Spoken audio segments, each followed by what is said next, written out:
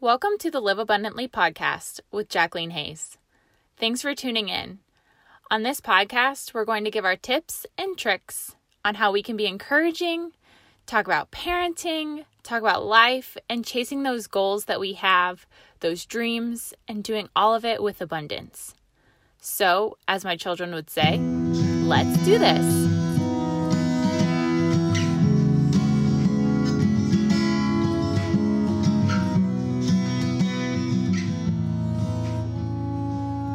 On today's episode of the Live Abundantly podcast, we have Jessica Rudolph with us. I am so excited about her story and what she does with My Very Own Blanket.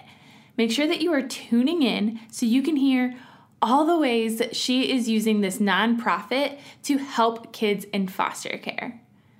If you have not already taken a second and headed over to iTunes to leave a review of the Live Abundantly podcast, go ahead and hit pause. Head right over, do that, and then jump back over to this episode because you don't want to miss it.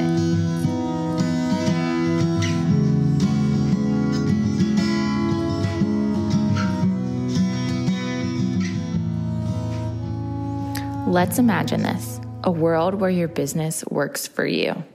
I mean, that sounds amazing, right? Helping others use Pinterest as a traffic driver in their business, seeing real dollars in your bank account just from being a Pinterest expert, feeling completely at ease knowing you have a strategy for Pinterest that will help your clients gain the traffic and exposure they are desiring, having all of the latest Pinterest resources, how-tos, and updates at your fingertips without the need for hours of research yourself. Pinterest does not have to be stressful. In fact, the mastermind makes it easy. So if you would love to apply to the Pinterest Mastermind with Jacqueline Hayes, head to jacquelinehayes.com/mastermind to learn so much more about it.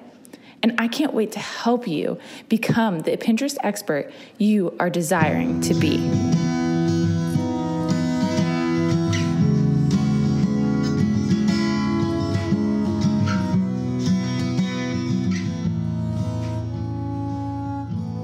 All right, on today's episode, we have Jessica with us. And Jessica, how are you? Great. Thanks for having me. Yeah, I'm really excited. I've had the privilege of talking to her for, a couple minutes just before we started recording, and I'm already really excited to hear your story. So just jump right on in. Tell us who you are, what you do, all of those things. So My Very Own Blanket, I am the CEO and founder of My Very Own Blanket, and we are a nonprofit organization dedicated to comforting children in foster care by giving them a handmade blanket that they can hang on to and call their very own and take it with them wherever they have to go. I like to tell people that being the CEO and founder just really kind of means that I'm celebrating 20 years of doing coming up with My Very Own Blanket, being the founder 20 years ago. And I believe that God gave me the idea, and we can get into it a little bit, later, but God gave me the idea to come up with this. And the CEO part, so that's the founder part. The CEO part means that I think he knew I would be foolish enough to continue it for his glory for this long. So there's nothing really glamorous about it. It's, a very grassroots organization that I started it just when I was a stay-at-home mom, actually, with my 3 babies. And it just, once I saw the need for it, it kind of took off. I love that. And so before we got started, you had said you had 3 babies within 3 years, right? Yeah. So tell us about that on top of starting this. So, like I said, I was a stay-at-home mom, and I was blessed enough to be able to do that. And at the time, I had 2 beautiful little boys and a darling little girl, and they happened to be 1, 2, and 3 years old. And so I could not hold them all as they were falling asleep. And I said, I am only going to do one bedtime, because if not, I'm going to be at this forever. So in my nursery, I had 2 cribs and a toddler bed. And I laid them down in their beds, and I had the night lights on, and I had the music playing, and I sat in my rocking chair, so that they could see my presence as they were falling asleep. And as I sat there, I'm kind of someone who likes to be kept busy, and I didn't want to just sit there, so I was knitting a blanket. So every night when I lay them down, I would sit there and I would knit this blanket. Well, one night in December, the music was playing and it was just quiet. That everything was peaceful and calm, and all of a sudden, I thought to myself, who could I knit this blanket for? I looked at my babies and I saw they had a blanket already of their very own, and I thought, who could I knit this for? And then as I was sitting there, like I said, it was nice and quiet. And I thought, I'll knit this for a child in foster care, because I had always heard that they didn't have very much. And I thought, oh, that's a good idea. I'll just knit this over the course of the next year. And next Christmas, I'll give it away to the Area County Children's Services. And I asked people, friends and family, just to make one blanket over the course of the next year. Because I said, you know what, we're all really pretty busy. I mean, I'm busy. But I thought if we all do just a little bit, then together we can do a lot. So I sent out my 72 flyers, and to be kind of honest about it, I thought I wanted to make a goal. I was really nervous about this idea, and I wanted to make a goal to try and reach, to succeed. And so I thought 72, I'm not really a numbers person. I thought, okay, my goal, if I run the numbers, whatever that means, but if I run the numbers, I'll try and make a goal to get 12 blankets. And then as I'm sitting there, I thought, oh Lord, I really don't want to fail at this. And so I thought, I can make 5. I can make 5 blankets, and I only have to get, 7 more. But so then I remember I had this big green conversion van with my babies in their car seats and everything in the back seat. And I remember going to the post office and having all those flyers in my hand. And I just said, oh Lord, just please don't let me look too foolish. And so I said, it's in your hands now. And I put them all in the mailbox and just drove off. And I thought, we'll see what we do. So the first year we received 86 blankets. Oh my gosh. I already have chills. So I thought, and it wasn't until I handed those first blankets out did I realize that how needed it was. The caseworkers had said to me, oh, you have no idea, this is so needed. These kids really don't have very much. And my mind immediately went back a year earlier into that rocking chair and thought, oh my goodness, that was a higher power talking to me. Mm-hmm. And so I said, oh, I have to do it again next year. So then the next year we received 526 blankets. And we handed those out to 16 different counties in Ohio. And I heard more and more how much this needed is.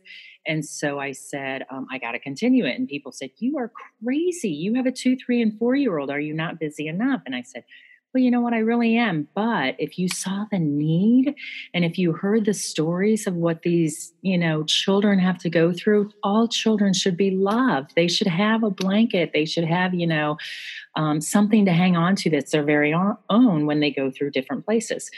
And so I just continued it. And 20 years later, my babies are now 21, 22, and 23. And it's so much, it's really needed right now. That is amazing. So you are local to Ohio. Do you go further than that, or do you typically just try to stay in Ohio? So the interesting thing is we are nationwide. Okay. We're a nationwide nonprofit. Because how we kind of got that way is that people would say, I want to make a blanket. And I'll say, great, go ahead and make them. And people would email me from all over the United States. And I'd say, great, go ahead and make the blanket, but don't send them to me. What I want to do is help you give your blankets to your children in foster care in your area. So each one of our blankets that we receive gets a special tag. I have one here. Gets a special tag that says, a special gift of love made just for you. And, I want these kids to know that they are loved. And so love you is in red. And then the first line says, this belongs to. And so the child receiving it gets to write their name there in marker. The caseworkers have said to me, oh yeah, we let them write their name because that's empowering. And that shows them that, whoa, this is permanent marker. And it's kind of like their first permanency put back in their life when they go into the foster care system. And then the second line says handmade by. And so then I allow the people to, the volunteer, the maker, to write their name there. And then I also encourage them to write a little note, a special little note on the tag, because I tell people that, you know what, when we can't be there with the child as they're moving from place to place, your blanket can be. And when they're feeling maybe alone and lonely and not good about the situation that they're in, or not good about themselves, I said, your words is what's going to keep them going. Your words will, whether you say praying for you, or you are loved, or you're amazing, they're going to look at that and say, Jessica thinks I'm amazing. I can do it. Jessica says to hang in there, So these tags are pretty cool. So what I do is, when people across the nation contact me, then I say, keep your blankets. We have someone who'll help them get in contact with their local children's services or agency. We'll send them these tags, and then they can deliver them to their kids in care, helping their area. Because as they say, it takes a village. It really does. I love this so much. So we're on the Live Abundantly podcast. So explain a little bit how you get to live in abundance through this. Oh, well, and it's funny that you say that, because a lot of people will say, oh my gosh, how many blankets have you made? And I say, not very many. I'm not making I'm not abundantly making the blankets, because what I'm doing, I don't really have the time or the chance to be able to do that very much. But what I do get to do is talk to people about it. What, how I get to live abundantly is that I get to share this story with people and share the volunteer opportunity.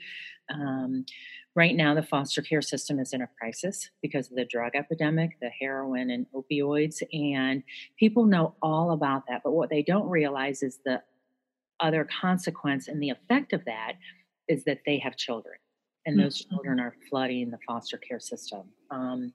Kinship care, which is best case scenario when the kids are removed from their home, we turn to grandma and grandpa or an aunt or an uncle. Kinship care has raised 42% since 2016. 42%. I mean, that's a big jump. But so a lot of grandparents are taking care of their grandkids. And so people don't really realize, and it's not just Ohio, it's nationwide. This is happening nationwide. Ohio, maybe 6 years ago, I was able to say there was approximately 11,000 kids in foster care in Ohio. Now we're looking at they're predicting in another year and a half, 20,000. Sheesh. So it's gotten really bad. But like I tell people, but the good news is that we can put something in the hands of the child. They can have something that they can hang on to.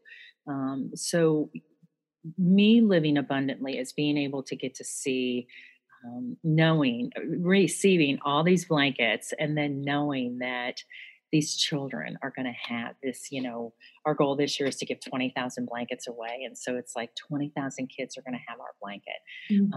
And abundantly, on the flip side of it, is that something I believe only God would have been able to see is all the volunteers that this organization touches their lives as well. I would have never known or been able to see that all the volunteers, how they're able to get involved and be able to give back, from the quilter who says, all my kids and grandkids have blankets. They don't want any more. I say, keep making blankets. I've got tons of kids that need your blankets. To the retirement centers. I've got people in retirement centers making blankets. My oldest volunteer right now, his name is Martin. He's in St. Mary's, Ohio, and he just turned 101. And so he's cutting up squares for women to sew together. To prisons. I work in 3 prisons, and I've got 2 women's prisons and a male prison, and I have inmates in there sewing and making blankets. And for them, 80% of inmates have been touched by the foster care system at some point in their life, whether they're their children are in it, their siblings were in it, or they grew up out of it, then they're able to really contribute and connect with that to give back. So it's there's a lot of abundance. I love it. And I think, I have this was not, I did not give you this question and I wanted to kind of see where it would go, but you have kind of hinted at a few times how your faith has been involved in this. How has that really driven you? Because a lot of times, like you have said, you kind of just put it in God's hands and you're like, well, here we go. But that has to be, scary, getting out of your comfort zone. So how has that kind of driven you? Well, it's, I do have a strong faith, and like I said, after that first year, when I just had that overwhelming peace come over me, and my mind just instantly went back into that rocking chair a year earlier, I knew that this was bigger than me. I knew that it wasn't really me. It was, just sort of working through me. Um, and I just said, okay, God, we're just going to see where it goes. And throughout the years, we've had things given to us, and we've had places help us out, but it hasn't always been easy. I can remember there was a big shift at year 10, and that kind of came in, and it was hard. It was a challenge. It was like, do I want to keep doing this? Should I keep doing it? And then signs just kept coming in, or someone would come in and say, oh, I was a foster mom, and you have no idea how easier it makes that first night's transition for that child and for us when they come into our home, when they have one of your blankets. I need to, even though it was a struggle and it was a challenge sometimes, I thought, I just need to stick with this and just, continue to have faith to keep it going, and just be still for a moment. When I as wanted to change things or make it go somewhere or what, and I just needed to sort of step out of my way and get back in and say, okay, God, you take over it and you do it. And, just keep going through that challenging time. And to remind me to say, be still and know that He is. And it's like, amen to that. That's for sure. All right, Jessica, tell us how we can get involved and where we can find you. Okay, so we have a great website, myveryownblanket.org. And on there, there's lots of different ways that you can get involved. If you're just by yourself, you can make a blanket, Or if you want to get involved with friends, you can host a blanket making event, which is just getting friends together. So on our website, there's a link called that's a blanket kit, and you can sponsor blanket kits online. Now, these are the no-sew fleece blankets, but people would say, there's so many people who say to me, I want to get involved. I want to make a blanket. And I say, great. Do you know how to sew? And some people will say yes. And I'll say, great, start sewing blankets, making blankets, whatever kind you want to, infants to teenagers, 36 by 36 on up to something that would fit a single size bed. Unfortunately, sometimes these babies come right out of the womb and they go right into foster care. So I said, just start sewing blankets, whatever kind, you want. You can quilt them, you can tie them with embroidery floss, easy. We have a great Facebook page that has lots and lots of pictures of different types of blankets that'll give different ideas. And then if someone says, well, no, I don't know how to sew. And I'll say, do you know how to knit or crochet? And some people will say, well, yeah, I know how to do that. Great. Just start knitting and crocheting. Colorful stuff. The kids love colors. You can use all your scraps of yarn and make all different colors. Patterns, yarn blankets are awesome. Or if you don't know how to do one of those three things, then you can make a no-sew fleece blanket. So we offer our fleece blanket kits that you can get online. And you can just sponsor those online. They're $10 a piece, and that helps pay for the material. It helps pay for the special tags that we silk screen here in our workshop. We give you a cutting template, directions, everything you need to make a no-sew fleece blanket. It's super easy. Anyone can do it. You can make it in about 40 minutes. So in this world, when there are way too many unfinished projects, This is something you can do and you can finish in about 40 minutes. So that's one way you can get involved is, host blanket making events, and no matter where you are, they can be shipped to you. And again, wherever, if we ship them to you, then we'll help you get in contact with your local children's services. You can just donate online and just help us spread the word on your social media and Facebook page. Say, hey, there's, my aunt knows how to sew. My mom knows how to sew. My grandma, great. Tell them about us, because there's so many kids that we just need to love on. And when they're going through such a difficult time that is of no fault of theirs, we need to just show them that, you are loved. And oftentimes I've heard stories where kids will feel like it's their fault that they're in the foster care system, and or they'll feel like they're not lovable, because kids intuitively know that their parents are supposed to love them.